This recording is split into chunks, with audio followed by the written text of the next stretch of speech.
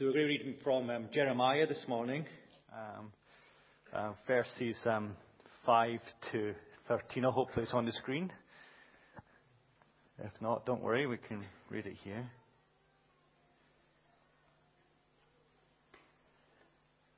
It begins, thus says, I prefer thus says the Lord, don't you? This is what the Lord says, thus says the Lord. Jacob and all the families of the house of the Lord, thus says the Lord. What wrong did your ancestors find in me, that they went far from me and went after worthless things and became worthless themselves? They did not say, where is the Lord who brought us up from the land of Egypt, who led us in the wilderness, in a land of deserts and pits, in a land of drought and deep darkness, in a land that no one passes through, where no one lives. I brought you into a plentiful land to eat its fruits and its good things, but when you entered, you defiled my land and made my heritage an abomination. The priest did not say, where is the Lord? Those who handle the law did not know me. The rulers transgressed against me. The prophets prophesied by Baal and went after things that did not profit. Therefore, once more I accuse you, says the Lord, and I accuse your children's children. Cross to the coast of Cyprus and look, send to the Kedar and examine with care. See if has ever been such a thing. Has a nation changed its gods, even though there are no gods? But my people have changed their glory for something that does not profit. Be appalled, O heavens, at this. Be shocked. Be utterly desolate, says the Lord. For my people have committed two evils. They have forsaken me, the fountain of living water, and dug out cisterns for themselves, cracked cisterns that can hold no water. This is actually a word of encouragement from Jeremiah. It's about his best encouragement you get from Jeremiah throughout his book. In the sense that he's calling the people to repentance. He's saying there's hope. There's hope. You may have forgotten the Lord in your situation, but there is hope when you cry upon the name of the Lord. There is hope when you know that you have a God, a Saviour, who brought you out of slavery and captivity, who took you through a desert, who kept you for a generation within a desert and difficult place, who brought you manna, who gave you water, and then took you into a land of promise, of milk and honey and fruits and blessings. That same God is still with you and wants to bless you. Amen. Isn't that great? The same God who brought you through your circumstances, your challenges, your difficulties, your fears, your bereavements, your illness, that God is still with you. That God still wants to hear your cries. That God still wants to do wonders and miracles and transformation amongst you. Amen. And when we get to those dry, difficult places where we think, where is God? When we get to those places, maybe we've forgot God, we've forgot His word, we've forgot His promises, where life seems hard, there doesn't seem to be any living water, there doesn't seem to be any refreshing. God says, I'm the God who brings refreshing. I am the God of living water. I'm the God who heals and sustains and restores. And I'm ready to work amongst you and do great and miraculous things. But turn back to me. Come in repentance. Seek me out and say, O God of Abraham, Isaac and Jacob, the God of Moses and Elijah and Elisha, come amongst us. Heal us and restore us.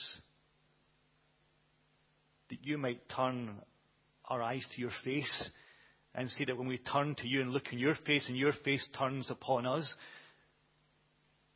that we find worth in meaning and value and power and spirit and life and hope.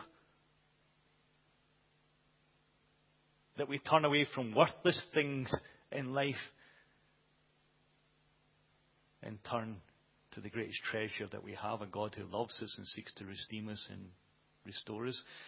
I've got a friend in Scotland, and If you want to get something like a car that's worthless, he's the ideal person to ask. It didn't matter how good a car he had, he would always say, oh, well, I don't like this anymore. I want a different car. And then we'd go look at the most ridiculous car you would ever imagine in the world, a converted car, or been an old Sierra or something, then changed into some kind of big cabin type car, kind of four-wheel drive. And you're just looking at, he's going to drive 100 meters and this thing's going to fall apart. And you would say, do not buy that, do not buy that. But every time he would buy it. And every time he'd go and say, why did I buy that?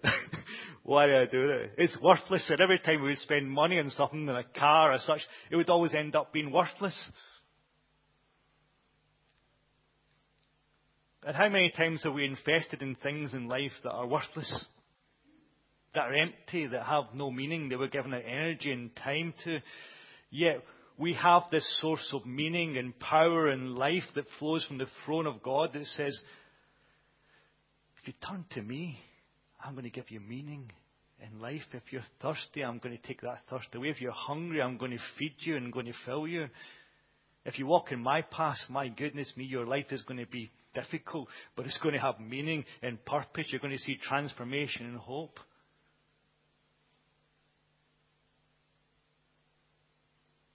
And so Jeremiah, he's amongst these people, and he's making several cries to them and saying, we've got this king Josiah, and he's a good man. He's a good man, and he's sincere, and he wants to make. He's made religious changes in Judah and Jerusalem, and he's turned back to God, and there's a sincerity that he's turned back to God, and he's reinstalled the religious festivals and all these things. But God's saying to them, He wants more. He wants more from them. Because although Josiah has turned back to the Lord, there's still a superficiality about the people of Judah and Jerusalem. Their king saying, yeah, we're going to reform Israel, we're going to reform Judah, we're going to reform the temple, we're going to cleanse it. And the people are going, yes, king, okay, king, that's fine, king. And the people are a sense of, let's explore worshipping Yahweh again. Let's explore our traditions. Let's explore our history. Let's explore and remember what God did in the desert and took us out of Egypt. And let's do festivals and let's worship Yahweh again. And let's worship the God of Israel. And there's excitement there, but it only takes that. And they're distracted. And they're led astray again. And then they're worshipping other gods. They're worshipping idols. They're going back into old practices again. They're going back in sin again. They're turning away from God again. And God says it takes something more than just the religious forms that Josiah's making. I want your heart. I want you to love me because you love me. I want you to love me because you've seen what I've done for you. I want you to love me because I can be the source of your life that gives you fulfillment. I can be the source of meaning for you. Will you turn to me?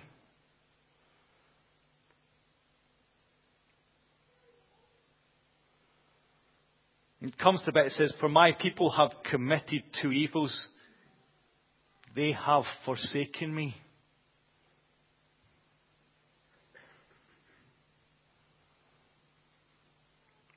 It's easy to live a Christian life, isn't it? And to live in a routine. We pray, we read our Bible, we worship God. But where is God in our lives? Have we forsaken God?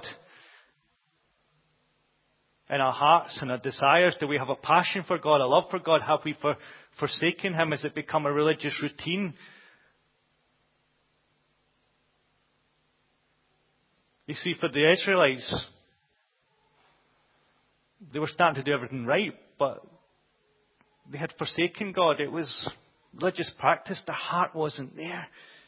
And He says, the people have committed to evils. They have forsaken me, the fountain of living water, and have dug out cisterns for themselves, cracked cisterns that can hold no water.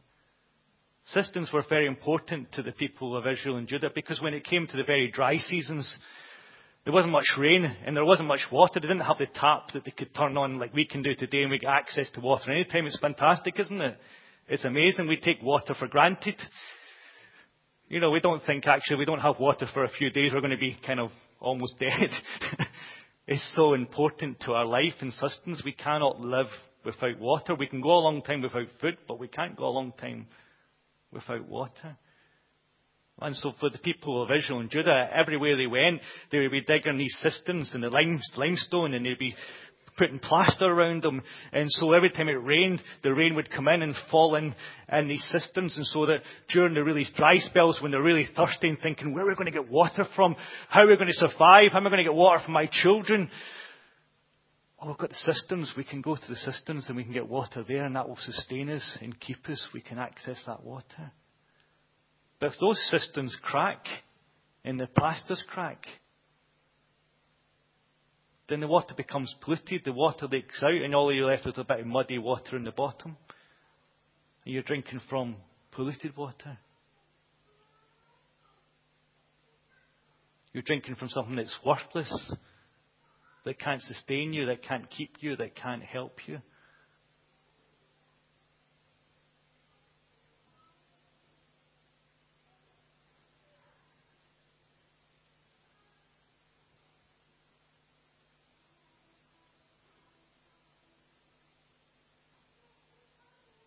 That they have forsaken the fountain of living water.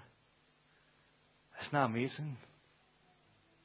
They have forsaken the fountain of living water. I remember when Lucia told me at one time in Brazil, in São Paulo, that she had 2 weeks that they did not have water. They couldn't shower, didn't have any water at the tap, they didn't have anything. And they were looking everywhere for bottled water, for water to drink, just water to drink, let alone do anything else, just water to drink. For 2 weeks, can you imagine? I remember where we used to live, we had a burst pipe and our water kind of just disappeared from the tap and there was no water, and within 5 hours there was no water left in any supermarket in that town. Everybody just became so scared they went to every supermarket and bought every bottle of water they can, and we were thinking, we'll get Isabella, she's quite young, she needs water, where are we going to get water from? We've no water.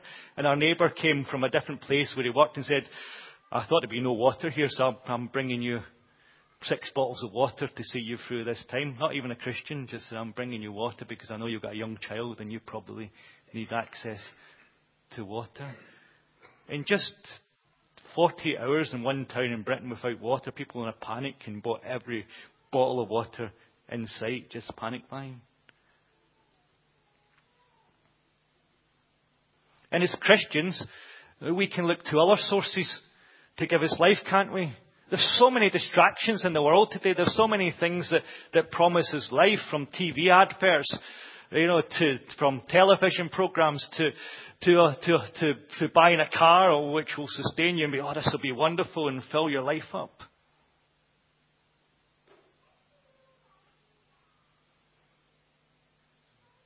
But it never satisfies, does it? You can go around your life and you can think about, oh my goodness me, how am I going to go through this difficult situation? How am I going to go through this sickness? How am I going to go through all these things that happen? And it's things are a bit like a wash machine in your head, isn't it? Spinning round, spinning round, spinning round, and you just get into yourself a cycle of thinking, and it just gets more difficult and more challenging, and say, how do I cope? And you just have to go, you know what you have to do? You have to go on your knees, or you have to fly flat on your face, or whatever you can do, and you have to say, God, just take this. You can sustain me. You can keep me. You can hold me. God, you're the only person who can take us through this. You're the only person who can take us through the desert. You're the only person who can take us to the promised land. You're the only person who can fulfill us. You're the only person who can give us life. Amen?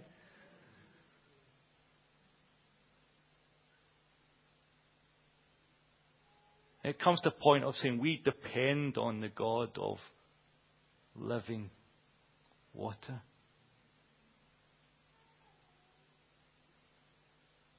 And Jeremiah is telling the people there, they have access to life.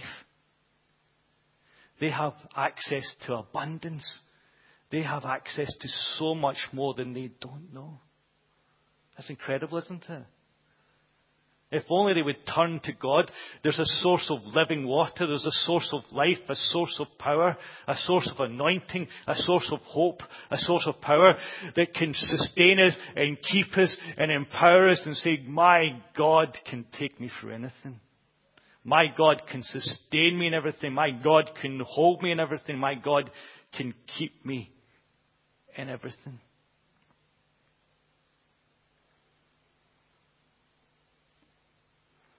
And as a choice as Christians, we can either live in lack, and we can choose to find different sources of life and living water. The Israelites, they chose other gods. They worshipped other gods. They sought after other gods thinking it would bring them fulfillment in life and meaning. And all it did was bring them judgment and destruction. It brought pain.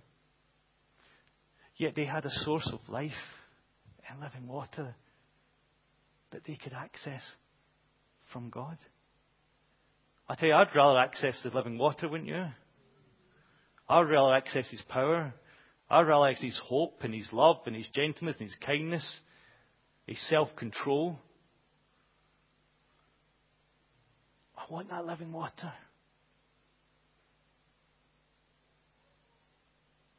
In John 4, chapter 4, verses 10 to 15, Jesus encounters a woman who's a Samaritan woman.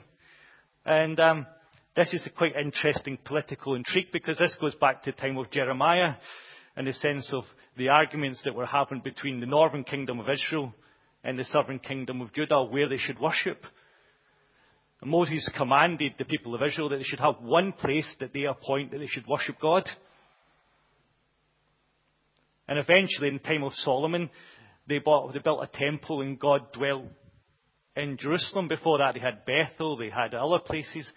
But when the two kingdoms split, the king in the northern kingdom didn't really want his people to worship in Jerusalem. So they appointed a place called Mount Gerizim, where the Samaritans, the people of the northern kingdom, would go and worship. And so you had this fight between two groups of people of where they should worship God. Should I worship God in Jerusalem, or should I worship God in Mount Gerizim in Samaria? Well, if you're a Samaritan, you don't want to upset your king, so you'll worship in Mount Gerizim and go there. You won't go to Jerusalem.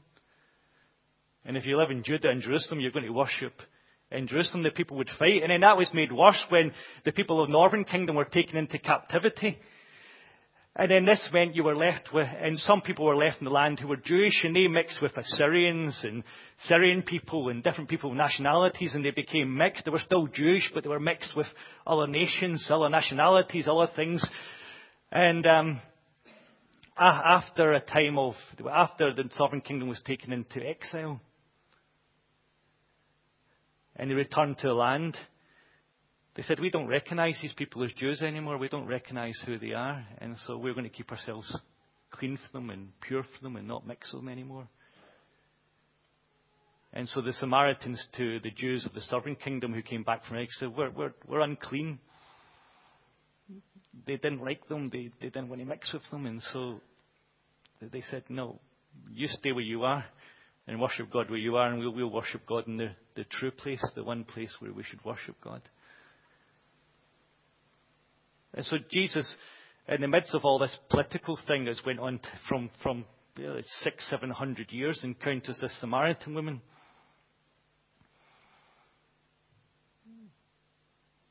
And he's thirsty and he wants water, and she comes to him. And Jesus asks her, said, can you give me some water? And she's going, as Paul was saying, what? You want to give me some water? Do you want, she goes, you want to give me? You want me to give you water? But I'm a Samaritan woman. To you, I'm unclean. I'm unholy. You Jews say there's only one place that we should worship God, and that's in Jerusalem, and we don't do that. We worship here in Mount Gerizim. Why would you want me to give you water? And Jesus said, if you only knew the source of the water, the living water that I can give you, The water will give you life, and life in the full. The water that will cleanse you and purify, the water that will bring you into relationship with God, that will take you into holiness and power, that will make you turn your face to God and say, I want to know God and love God. I'm going to give you this water that gives you life and life in the full. Oh my goodness me, isn't that amazing? Who wants life and life in the full? I want that. I want that living water. And she was like, I want that living water. Where did I get that living water from? Wouldn't you be the same? You know, I'm tired of my life. It's difficult. It's challenging. And she had a difficult life.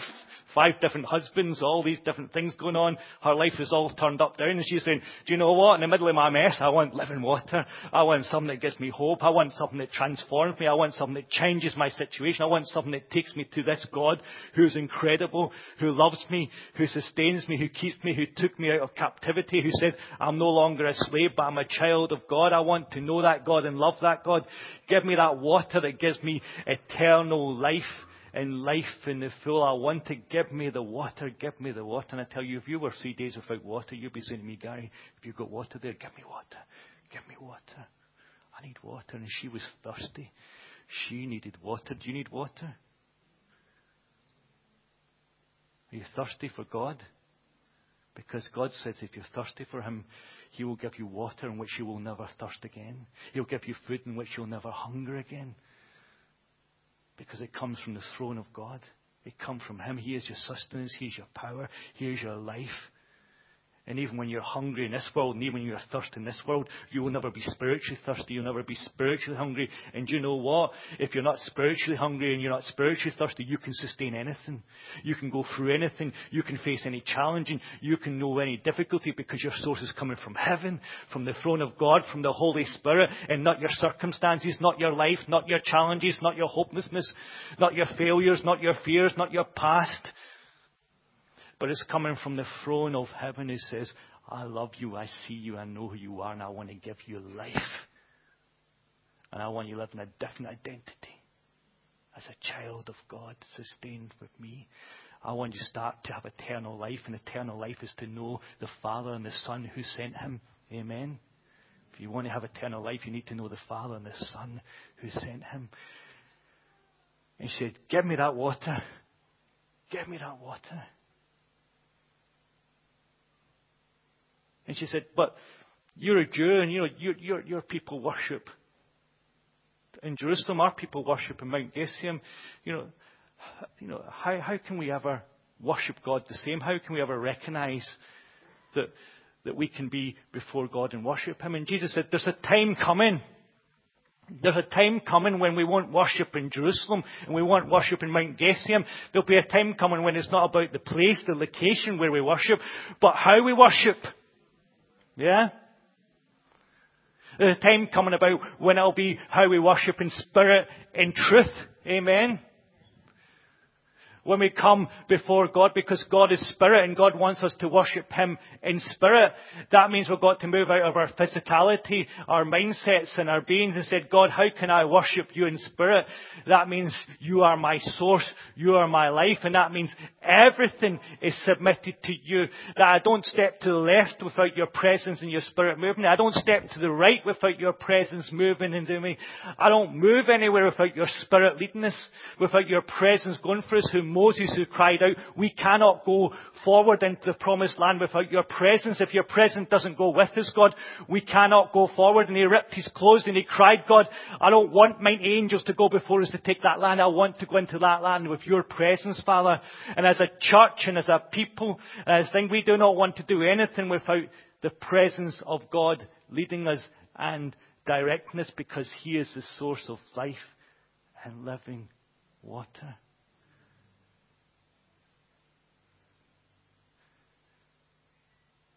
So he said there's a time coming when it's not about a location, but it's about a heart. It's about an orientation.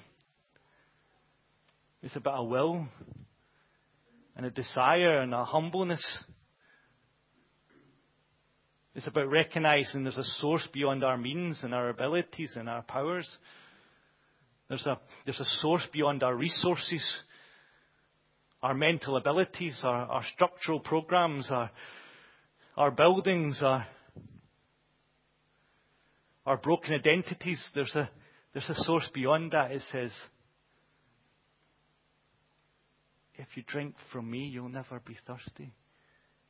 You'll never be hungry spiritually again. Who's tired of being spiritually thirsty and hungry? You know? You get those days, don't you, where you feel like, oh my goodness me, where's God? Where's God? Where are you, God? What are you doing? And then you get those days where you think, oh well, it's one of those days, so I don't ask where God is anymore. I don't cry out to God anymore. And then it goes on, and before you know it, you're 2 or 3 years down the line, and you're just thinking, well, this is the way life is. It's thirsty, it's hungry, it's dry. You know, I try and read my Bible. I try and pray. I try and find meaning. I've done mindfulness. I've done Buddhism. I've tried to be a Hindu. I've tried to do this. I've tried to do that. And it's never sustained me or kept me. I've tried to be religious. Oh, God, trust me, I've tried to be religious. It didn't work for me. It didn't work for me.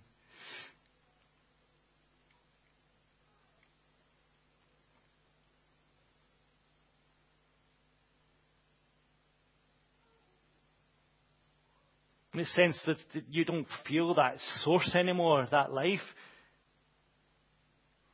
But when the people of Israel, you know, they were in captivity, they felt like slaves. You know, sometimes I feel like a slave to the world, to myself, to my feelings, to my emotions, to the world around me, to societal pressures. I feel like a slave sometimes. Anybody feel like a slave to your to life, to circumstances?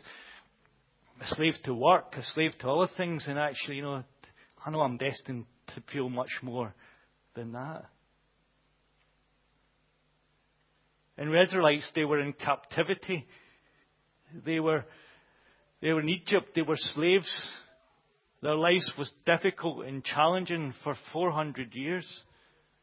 Yet the people came to a point and said, we can't carry on like this anymore. We've got to cry out to Him, who is our God, because what answer do we have yet but to cry out to Him? And so the people decided, you know, there's a greater source to life than being a slave in Egypt. We believe the promises that God had over Abraham and Isaac and Jacob, that He wanted us to be a people, a mighty people of a nation of our own. And God, we want to claim that and declare it and take it for our own. You know, do you not feel that in your own life? That God's got something greater for you, something more for you, that He's called you to identity, a purpose, a power. There's this greater source that you just quite haven't tapped into yet, that you know is going to take you to a different dimension, different power, different spiritual place, supernaturally different as a being, transformed morally in your life and your standards. But it's going to be difficult and challenging, but within it, God's shaping you and molding you and creating you. And the people said, they cried out, God, we need you. Come and hear our cries. Come and hear our cries. Come and deliver us. And what did God do? Did God ignore them? He heard their cries, and God came down amongst them, and He saw them, and He looked at their situation, He saw their pain, and He cried over them and said, I am going to deliver you, and I'm going to set you free. And He raised up Moses. Even when the people went into the promised land, they had difficult times and challenges. You know, if you read the book of Judges in the Old Testament, the people of Israel, they worshipped God and they served God, and then they worshipped other idols and went astray, and then they had enemies come against them, and then they cried out to God, and God sent them a judge, and then they followed God for a few years again, and then they went astray again, and they sinned, and they went against God and worshipped other idols, and they cried out to God again for God to rescue them, and God would send a judge. And even when a time of when God raised up Gideon,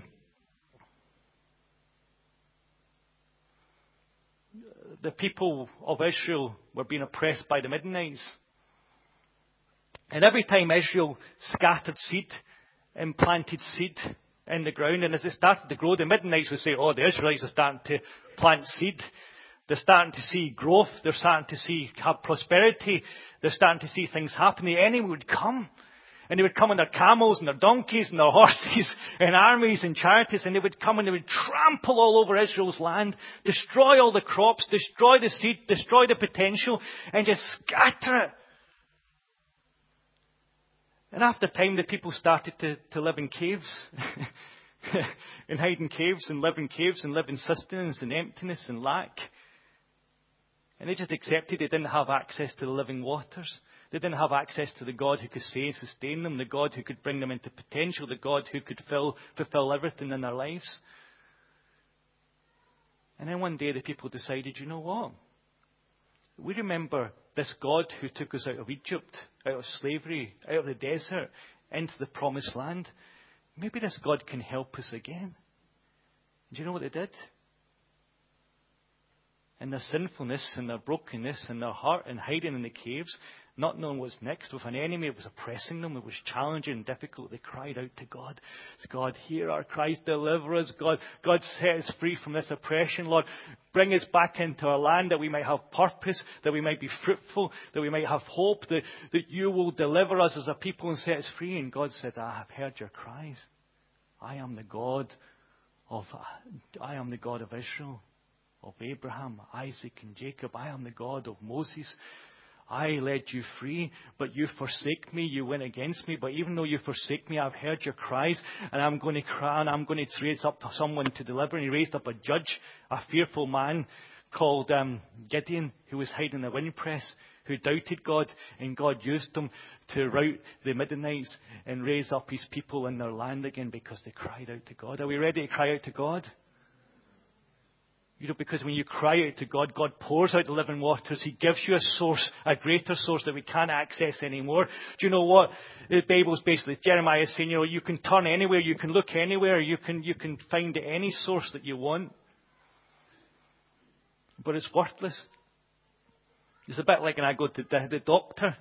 And I think it's a consultant in today, so but it's like when I go to a consultant, I've already looked in Google about most things already, and I'm going in there and saying, oh, well, I found this in Google, and it says this in Google, and they just laugh at me and go, well, you know what, I'm the expert.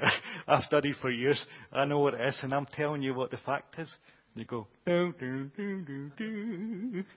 All that time spent worrying and fearful, looking at Google, looking at all the possible things, you know, that you've got a pain in the back, that you're going to die of cancer or something else or that. You go, oh my goodness me, there's so many things wrong with me. It's worthless, isn't it? It's worthless because I've got an expert there in the hospital who can tell me exactly what I need to do and just go on and do it. And there's many good things in life, but when we make them bigger and better than God, they're worthless. Because there's only one thing that's worth and value, and that is turn our face to God and cry out to Him and say, God, sustain us, keep us, give us this living water, this water of eternal life.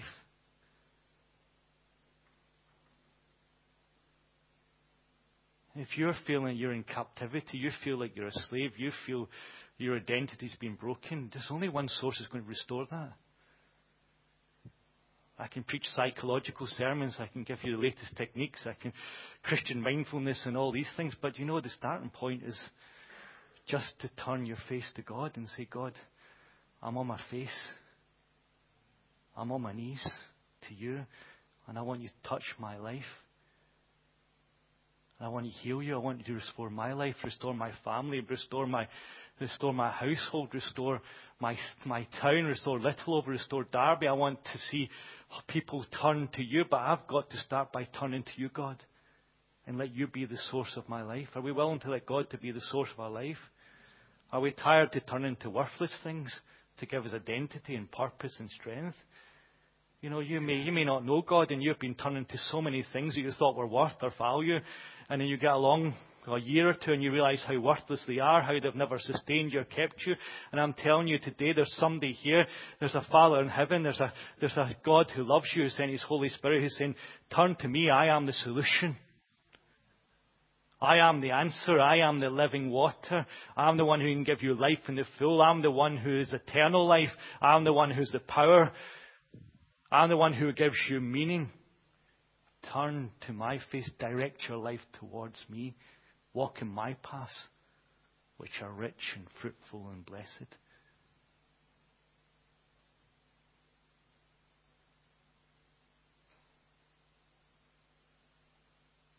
to rest in Him.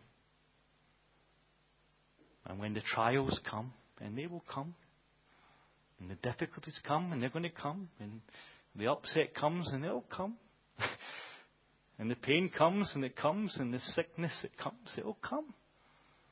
And the enemy will come and try to trample over us and do things to prevent us and stop us moving forward in our life, because the enemy doesn't want to see you grow. And the enemy doesn't want to see you mature. And the enemy doesn't want to see you submit yourself to God. And the enemy doesn't want you to drink from living water. He's got lots of polluted water there that he wants you to drink that will not give you sustenance or meaning.